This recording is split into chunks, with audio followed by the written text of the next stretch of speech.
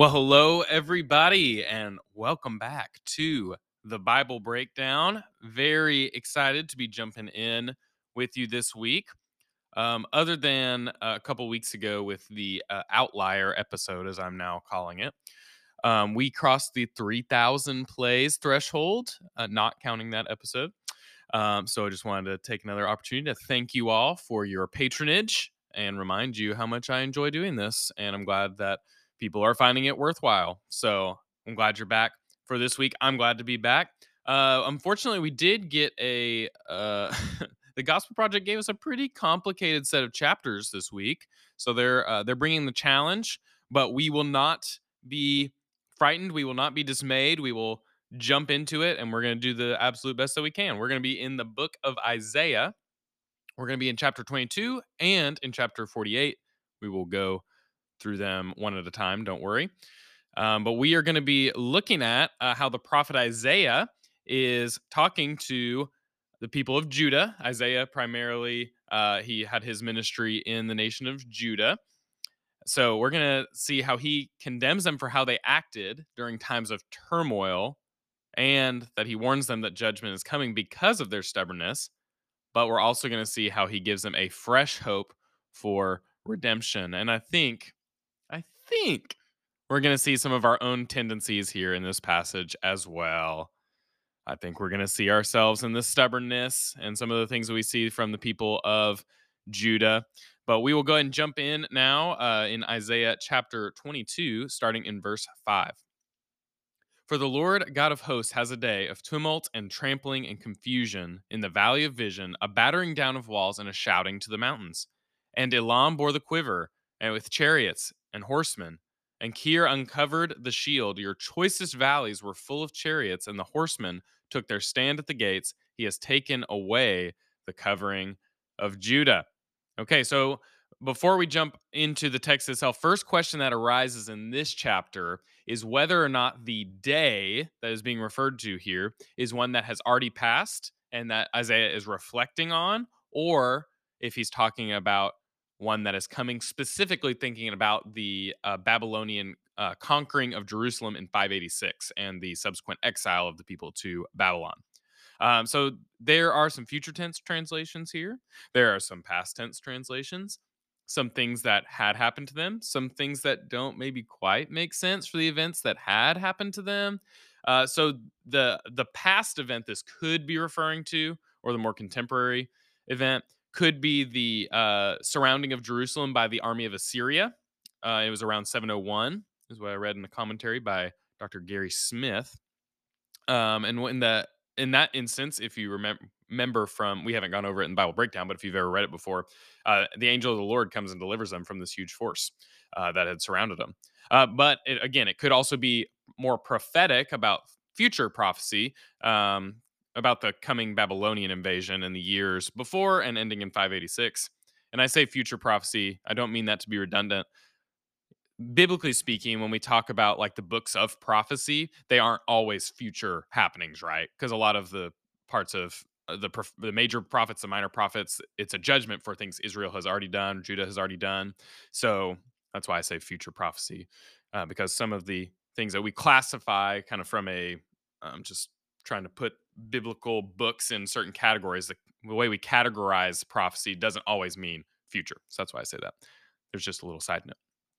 Anyway, not super certain about which time period this is referring to, past or future, but we don't have to know for sure.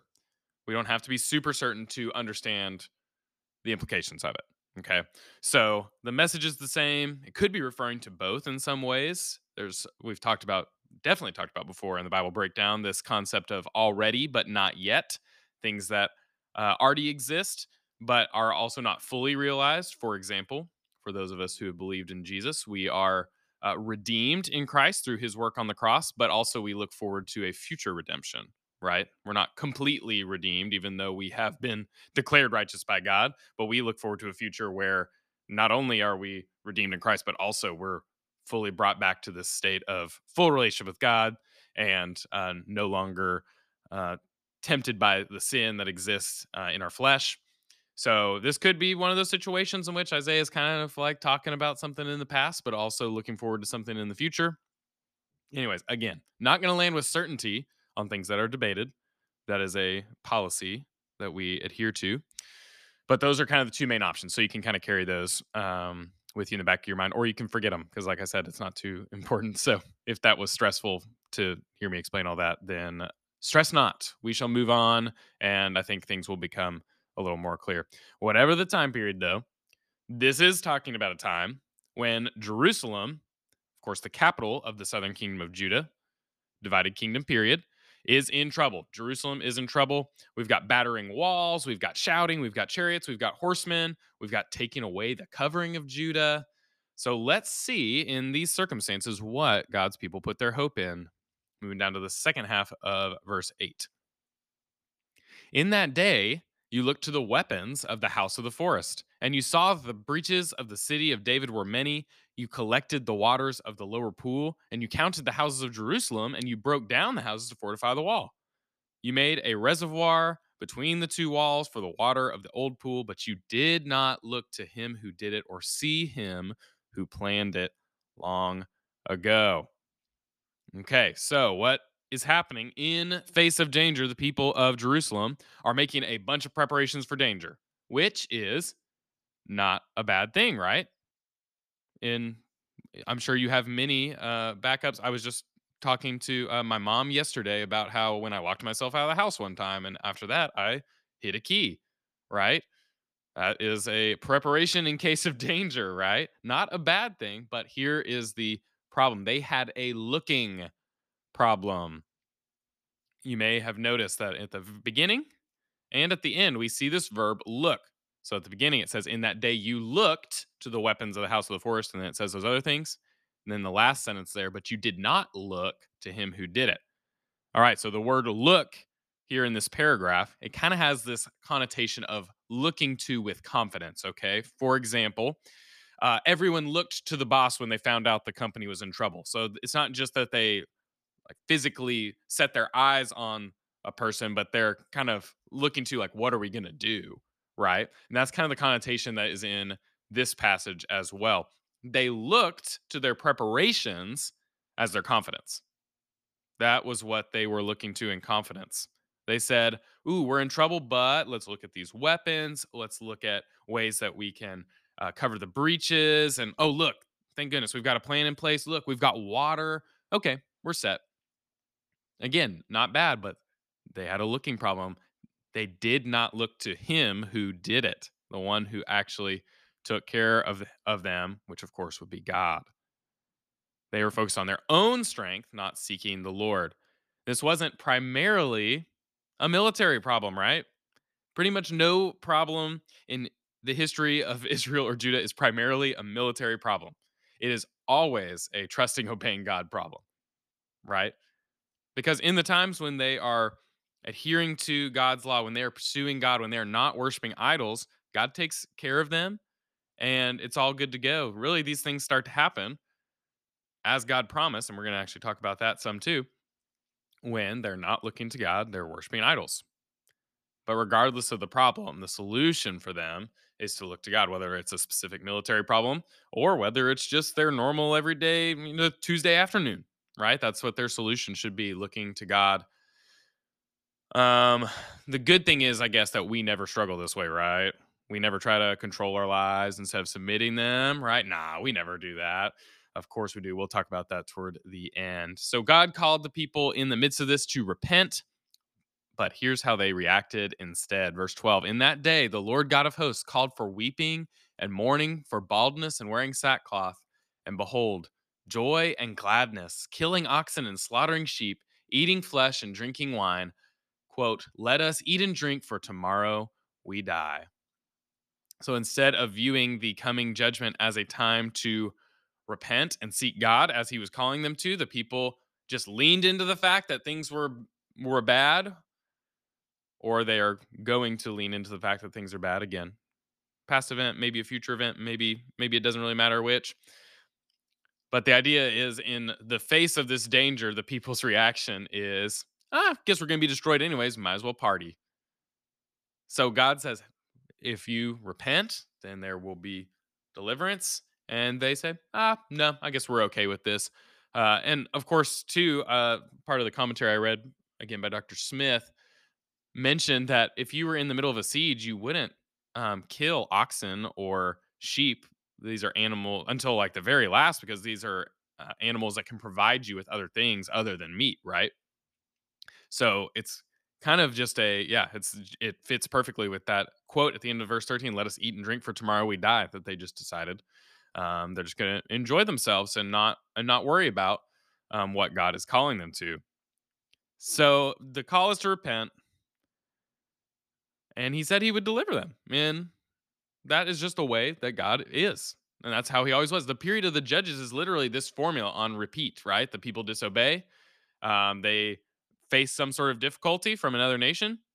People call it to God. God sent someone to deliver, and then they would worship God, and then they stop worshiping God again. But that's God, always God's call to the people of Israel is if they repent, that He would deliver them.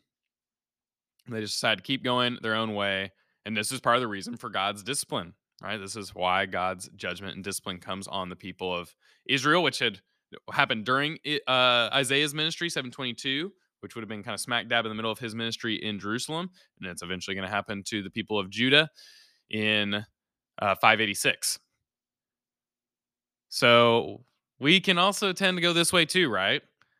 We don't maybe like how discipline feels, so we just kind of stubbornly continue in something we know isn't good for us, right? We experience the consequences of our actions, but we don't want to repent. We don't want to submit ourselves to another. We don't want to humble ourselves. So we just kind of keep going stubbornly, continuing in something we know isn't good for us. We do that too, right? All right, we'll talk about that more at the end too. But for now, we are going to make that leap ahead. We are going to jump over to Isaiah chapter 48 to continue our discussion on this lesson. Again, Gospel Project's given us an opportunity to kind of flex our muscles a little bit and cover a large part of Isaiah. I was just talking to my wife Caitlin about the book of Isaiah. I was like, yeah, there's a lot to wade through when you're talking about books of prophecy. I mean, even the issue we talked about, are they talking about something that already happened, something that's going to happen? There's a lot to do. Gospel Project has handed us a challenge, but we will not back down from this challenge. So, into chapter 48, this chapter is kind of talking about Israel's refining through discipline. So, it's, of course, highly related to what we were reading in chapter 22. And God proclaims that this is something that they should have always known. In verse 3 of chapter 48, and go into verse 5, this is what it says. The former things I declared of old, they went out from my mouth, and I announced them. Then suddenly I did them, and they came to pass. Because I know that you are obstinate, and your neck is an iron sinew, and your forehead brass. I declared them to you from of old. Before they came to pass, I announced them to you, lest you should say, my idol did them, my carved image and my metal image commanded them. So I think what God is telling the people here is you should have expected this discipline in the face of disobedience. This is something that I have told you for all times. I declared it from a long time ago that when there's disobedience, there will be judgment and there will be discipline. This is how God responds to rebellion.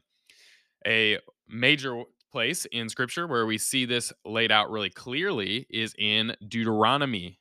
And the chapter of Deuteronomy that is chapter 30. And we get this really clear expectation for the people that this is what is going to happen. These are the choices that you have. So Deuteronomy 30, starting in chapter 15, says, see, I have set before you today life and good, death and evil. If you obey the commandments of the Lord your God that I commanded you today, by loving the Lord your God, by walking in his ways, and by keeping his commandments and his statutes and his rules, then you shall live and multiply, and the Lord your God will bless you in the land that you are entering to take possession of it. But if your heart turns away and you will not hear, but are drawn away to worship other gods and serve them, I declare to you today that you shall surely perish. You shall not live long in the land, and you are going over the Jordan to enter and possess. Okay, so that's kind of the standard that God has set up. And we kind of will sometimes summarize this as blessings for obedience and curses for disobedience. Now, we'll also talk about this at the end. That is not the covenant that we live under. Remember, this is the old covenant. Deuteronomy is the second giving of the law, so they have heard the law again, and then this is kind of one of the concluding statements of Moses' address that God has given to him through Moses. So the standard for the law, the standard to, as it says, to keep his commandments and his statutes and his rules, that's what it says there. The standard for the law wasn't perfection, but to pursue God only, which included the laws and the statutes he had were when there's sin, that there's repentance and there's atonement in sin, right? So it's not an expectation that people never do anything wrong. Rather, it is an expectation that in the face of doing something wrong, that the people will follow God's prescription for how to repent and atone for that sin. So he's not setting them up for a life of perfection, and if they stumble once, that there's judgment, but rather it's that they are to pursue God only. The problem is if they worship other gods and serve them. That's what it says there in verse 17. So God tells them in Isaiah, God's telling them, I had to tell you this. I had to tell you that this discipline was coming. And I told you forever ago. I had to tell you this so you wouldn't think some idol is responsible for this or the things going on with you or that some idol is now greater than the God of Israel. But instead, this is a part of a refining, right? So that is what God is saying, and I think that's what God is talking about when he said, I told you this of old. I declared these things a long time ago." So that is what he told him. The things that are happening to you are predictable, right? And then in verse 6, he kind of changes the tune a little bit. Back in Isaiah chapter 48, starting in verse 6, "You have heard, now see all this, and will you not declare it? From this time forth, I announce to you new things, hidden things that you have not known. They are created now, not long ago. Before today, you have never heard of them. Lest you should say, Behold, I knew them. You have never heard, you have never known. From of old your ear has not been opened, for I knew that you would surely deal treacherously, and that from before birth you were called a rebel. For my name's sake, I defer my anger. For the sake of my praise, I restrain it for you, that I may not cut you off. Behold, I have refined you, but not as silver. I have tried you in the furnace of affliction. For my own sake, I do it. For how shall my name be profaned? My glory I will not give to another." So God tells them, this is new information that you are getting. Are you ready? Don't pretend that you already knew it. You did not already know it. And he's basically telling them, I'm going to have mercy, even though you have not repented. In verse 8, when it says, "You've never heard, you've never known, for I knew you would surely deal treacherously." I think that he's saying, I didn't tell you about this before because I knew you'd try to take advantage of my mercy. And that's not what I want you to live in. Kind of what we may talk about with God's grace through Jesus, that we sometimes can be tempted toward license, which license is the idea that, oh, well, God's already forgiven my sins, so I'm okay. Like, even if I sin, it's not a big deal. I think this is like an Old Testament version of like, I knew what you guys would be up to if you knew that I was going to have mercy for the sake of my own name. But God is deferring this anger, this righteous anger that he has at his people for their rebellion against him, and he's going to defer it for his glory to show who he is. All of this whole situation with Judah, all of our lives are ultimately with the purpose of bringing him glory. And this mercy that he is talking about here in Isaiah 48 is a way that God is showing who he is, which is really what it means for him to show his glory, to show who he is, and for us to be like, wow, that's amazing, because it is amazing. And a lot of times when you hear that God does things for his own glory, we can kind of be rubbed the wrong way by that. But the only reason I think we feel that is because literally every other being other than God has no business bringing glory to itself, right? But God deserves the glory. He's the only one who deserves the glory. So for him to reveal his glory, to reveal who he is a kindness. from him. For him to glorify himself is also a kindness for us because he is the true God. So for him to make his character known, for us to have an opportunity to look and be like, wow, that's amazing, is a kindness and a mercy toward us. He's opening up the book to show who he is. The God of the universe is revealing who he is to us by glorifying himself. So he gets the praise that he deserves, and we get an opportunity to know more about who the God of the universe is. It's really a win win, even though our human brains think, no, we're not supposed to be bringing glory to ourselves. We're supposed to be humble. We're supposed to be humble, absolutely, because we're not God. If we reveal too much of our quote unquote glory, we will be left with shame, not an opportunity for people to praise us, right? Our glory is only tied up in the work of Jesus. The only glory we have is that we belong to God. And that's because his glory is so great, not because ours is, right? So he defers his anger for his glory. This is merciful. God is showing mercy. It's merciful to the people of Judah. It's merciful to us to know who he is. So in the next section of chapter 48, God is also going to proclaim that he's going to judge Babylon for their sins. So in this portion, we know for sure that he is kind of Isaiah is referring more to the future, that he's speaking God's words about the future. And actually at the time of Isaiah's prophecy, in many ways, Israel thought Babylon was their friend because they were kind of a rival to Assyria. So it's kind of one of those things that's going to really turn the tables on them. But God tells them that he's going to judge Babylon for their sin, even though they are going to be an instrument of his discipline. And then he also says this wouldn't have all been necessary if they just followed his commandments the first time and not turned to idols. Of course, he knew that it would happen this way, but he's just like, just so you know, this was avoidable theoretically. Of course, he knows the future. So then down to verses 20 and 21 to round out this chapter, it says, "Go out from Babylon, flee from Chaldea. Declare this with a shout of joy. Proclaim it. Send it out to the ends of the earth. Say, the Lord has redeemed his servant Jacob. They did not thirst when he led them through the deserts. He made water flow for them from the rock. He split the rock, and the water gushed out." So as he now he's not even just prophesying about what's going to happen from Babylon taking exiles. He's going even farther ahead to the return from exile. Go out from Babylon, flee from Chaldea.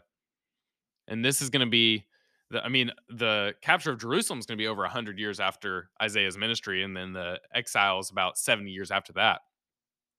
But the mercy and turning aside of anger will take place. The people will return to the land. God commands them to rejoice in him and proclaim it. And then he likens this scenario of them being brought out from Babylon back to the land. He likens it to when he made water come from a rock where there was a desert. He brought water and sustenance. And this, like, they will be in a spiritual desert because of their sin, being taken captive by another nation, that he is going to make water come from the rock, that there is going to be sustenance, that there is going to be relief for the people. And that's what he proclaims. So, as we seek to then apply some of this passage to look at some of the things here and think about how it applies to our own life, right? Because we don't want to be hearers of the word only, but also doers. First, we need to recognize that we too, like the people at the very beginning back in chapter 22, we tend to try to control our circumstances and put our hope in our ability to control our circumstances, right? So whether it's how we navigate interpersonal relationships, I'm a people pleaser, so people won't be mad at me, and then that keeps me from feeling the negative feelings. I'm going to keep controlling that. I really should say something to this person, but I don't know. That would make them upset, so I was trying to control that. Other end, I use my loud voice to dominate others, so that I don't have to hear criticism or no one can reproach me. That way, I don't have to feel the insecurities that I feel deep inside. Right? And we try to control our circumstances interpersonally. Maybe sometimes we control our circumstances in money. Maybe we find our peace and our rest whenever the bank account has the target number in it, and if it dips below the target number, then we feel way out of control, and then it's panic time, right? But if that number is what we want it to be, then okay, then we're good. And our hope is ultimately then in how well am I holding to the number that I'm looking for in my bank account, right? We have a tendency to try to control our circumstances instead of submitting them to God. On the other end, sometimes instead of trying to highly control, we just kind of are willing to live it up. And even in times when we know that there's things we should do, maybe God's calling us to repent in the face of our sin, our rebellion. We just say, no, I'm just going to continue my own way.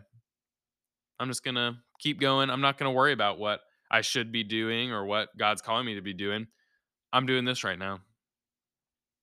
And in both ways, whether we're trying to really control our circumstances or whether we're just kind of letting loose and letting everything go, ultimately we're failing to submit to God. We're failing to submit our hearts fully to Him, to find our rest fully in Him, not in the things that we have controlled the way we wanted or the things that we've taken license with, but to ultimately find our joy in submitting to God, to being content. Ooh, to being content in God and not in the things that we have, the things we are doing, the things we are experiencing. To be actually content in who God is and what He's doing, not only around us, but also in us. And recognizing that times when things are kind of out of the control, when that number in the bank account isn't what we wanted it to recognize that God is working, sometimes especially through those times when we feel most out of control to show us who He is, right? That's often how we find ourselves working. So, we, like the people of Judah, find ourselves in a tendency to either try to control or sometimes to ignore. Another thing that I think we see from this passage is that when we submit to God, we bring Him glory. We bring Him glory. So, in the midst of our control or our ignorance of what God's calling us to, we are not submitting to God, and what we're choosing is it's a missed opportunity to bring Him glory. When we submit to God, when we submit our feelings of control to God, when we commit ourselves to do the things that God has called us to, even when our sin nature is trending a different way, wanting us to do a different way, when we submit to God in the midst of those things, we bring Him glory because it's a statement of God, I know that your way is best. So that brings Him glory by giving Him the place in our lives He deserves, by giving Him the authority in our lives that allows Him to work in ways, unlike in our stubbornness, where God works despite us. We can partner with God in how He's working through our circumstances. And when other people see us not not just out of control, anxiety because we can't control things, when people see us holding to God's standard, even when other people would tell us to hold to a more worldly standard, when we submit to God in the midst of those things, we show others that He's worth it. That's a way that we can bring Him glory, by showing other people that He's worth it, even when the world around us would say we should do something differently. And I think too that this whole passage, as we think about even what we read in Deuteronomy, where God had graciously given this law, that there were standards that the people were meant to meet, but there were also, of course, methods of atoning for sin and calls to repentance in that, not an expectation of perfection. That as gracious and kind as God was to give the law to the people to make this way for them to worship and access Him, it just gives us an opportunity to look back and say, wow, we have been given so much in Christ, to know that we just grace abounds on us, even though we daily are turning away from God, that because of Jesus' completed work on the cross, His death on the cross for our sins, His resurrection, and through faith in Him, receiving the Holy Spirit who's guiding us toward and is our seal that we belong to God, guiding us to more obedience, we have so much opportunity to give God praise for what He's doing in our lives, for how He has treated us. And so, as we look back on this time, I hope it's a time for us to think through our behaviors and our actions and more closely align them to God's expectations for us, and also a time to thank Him again and again for the grace that He gives over and over.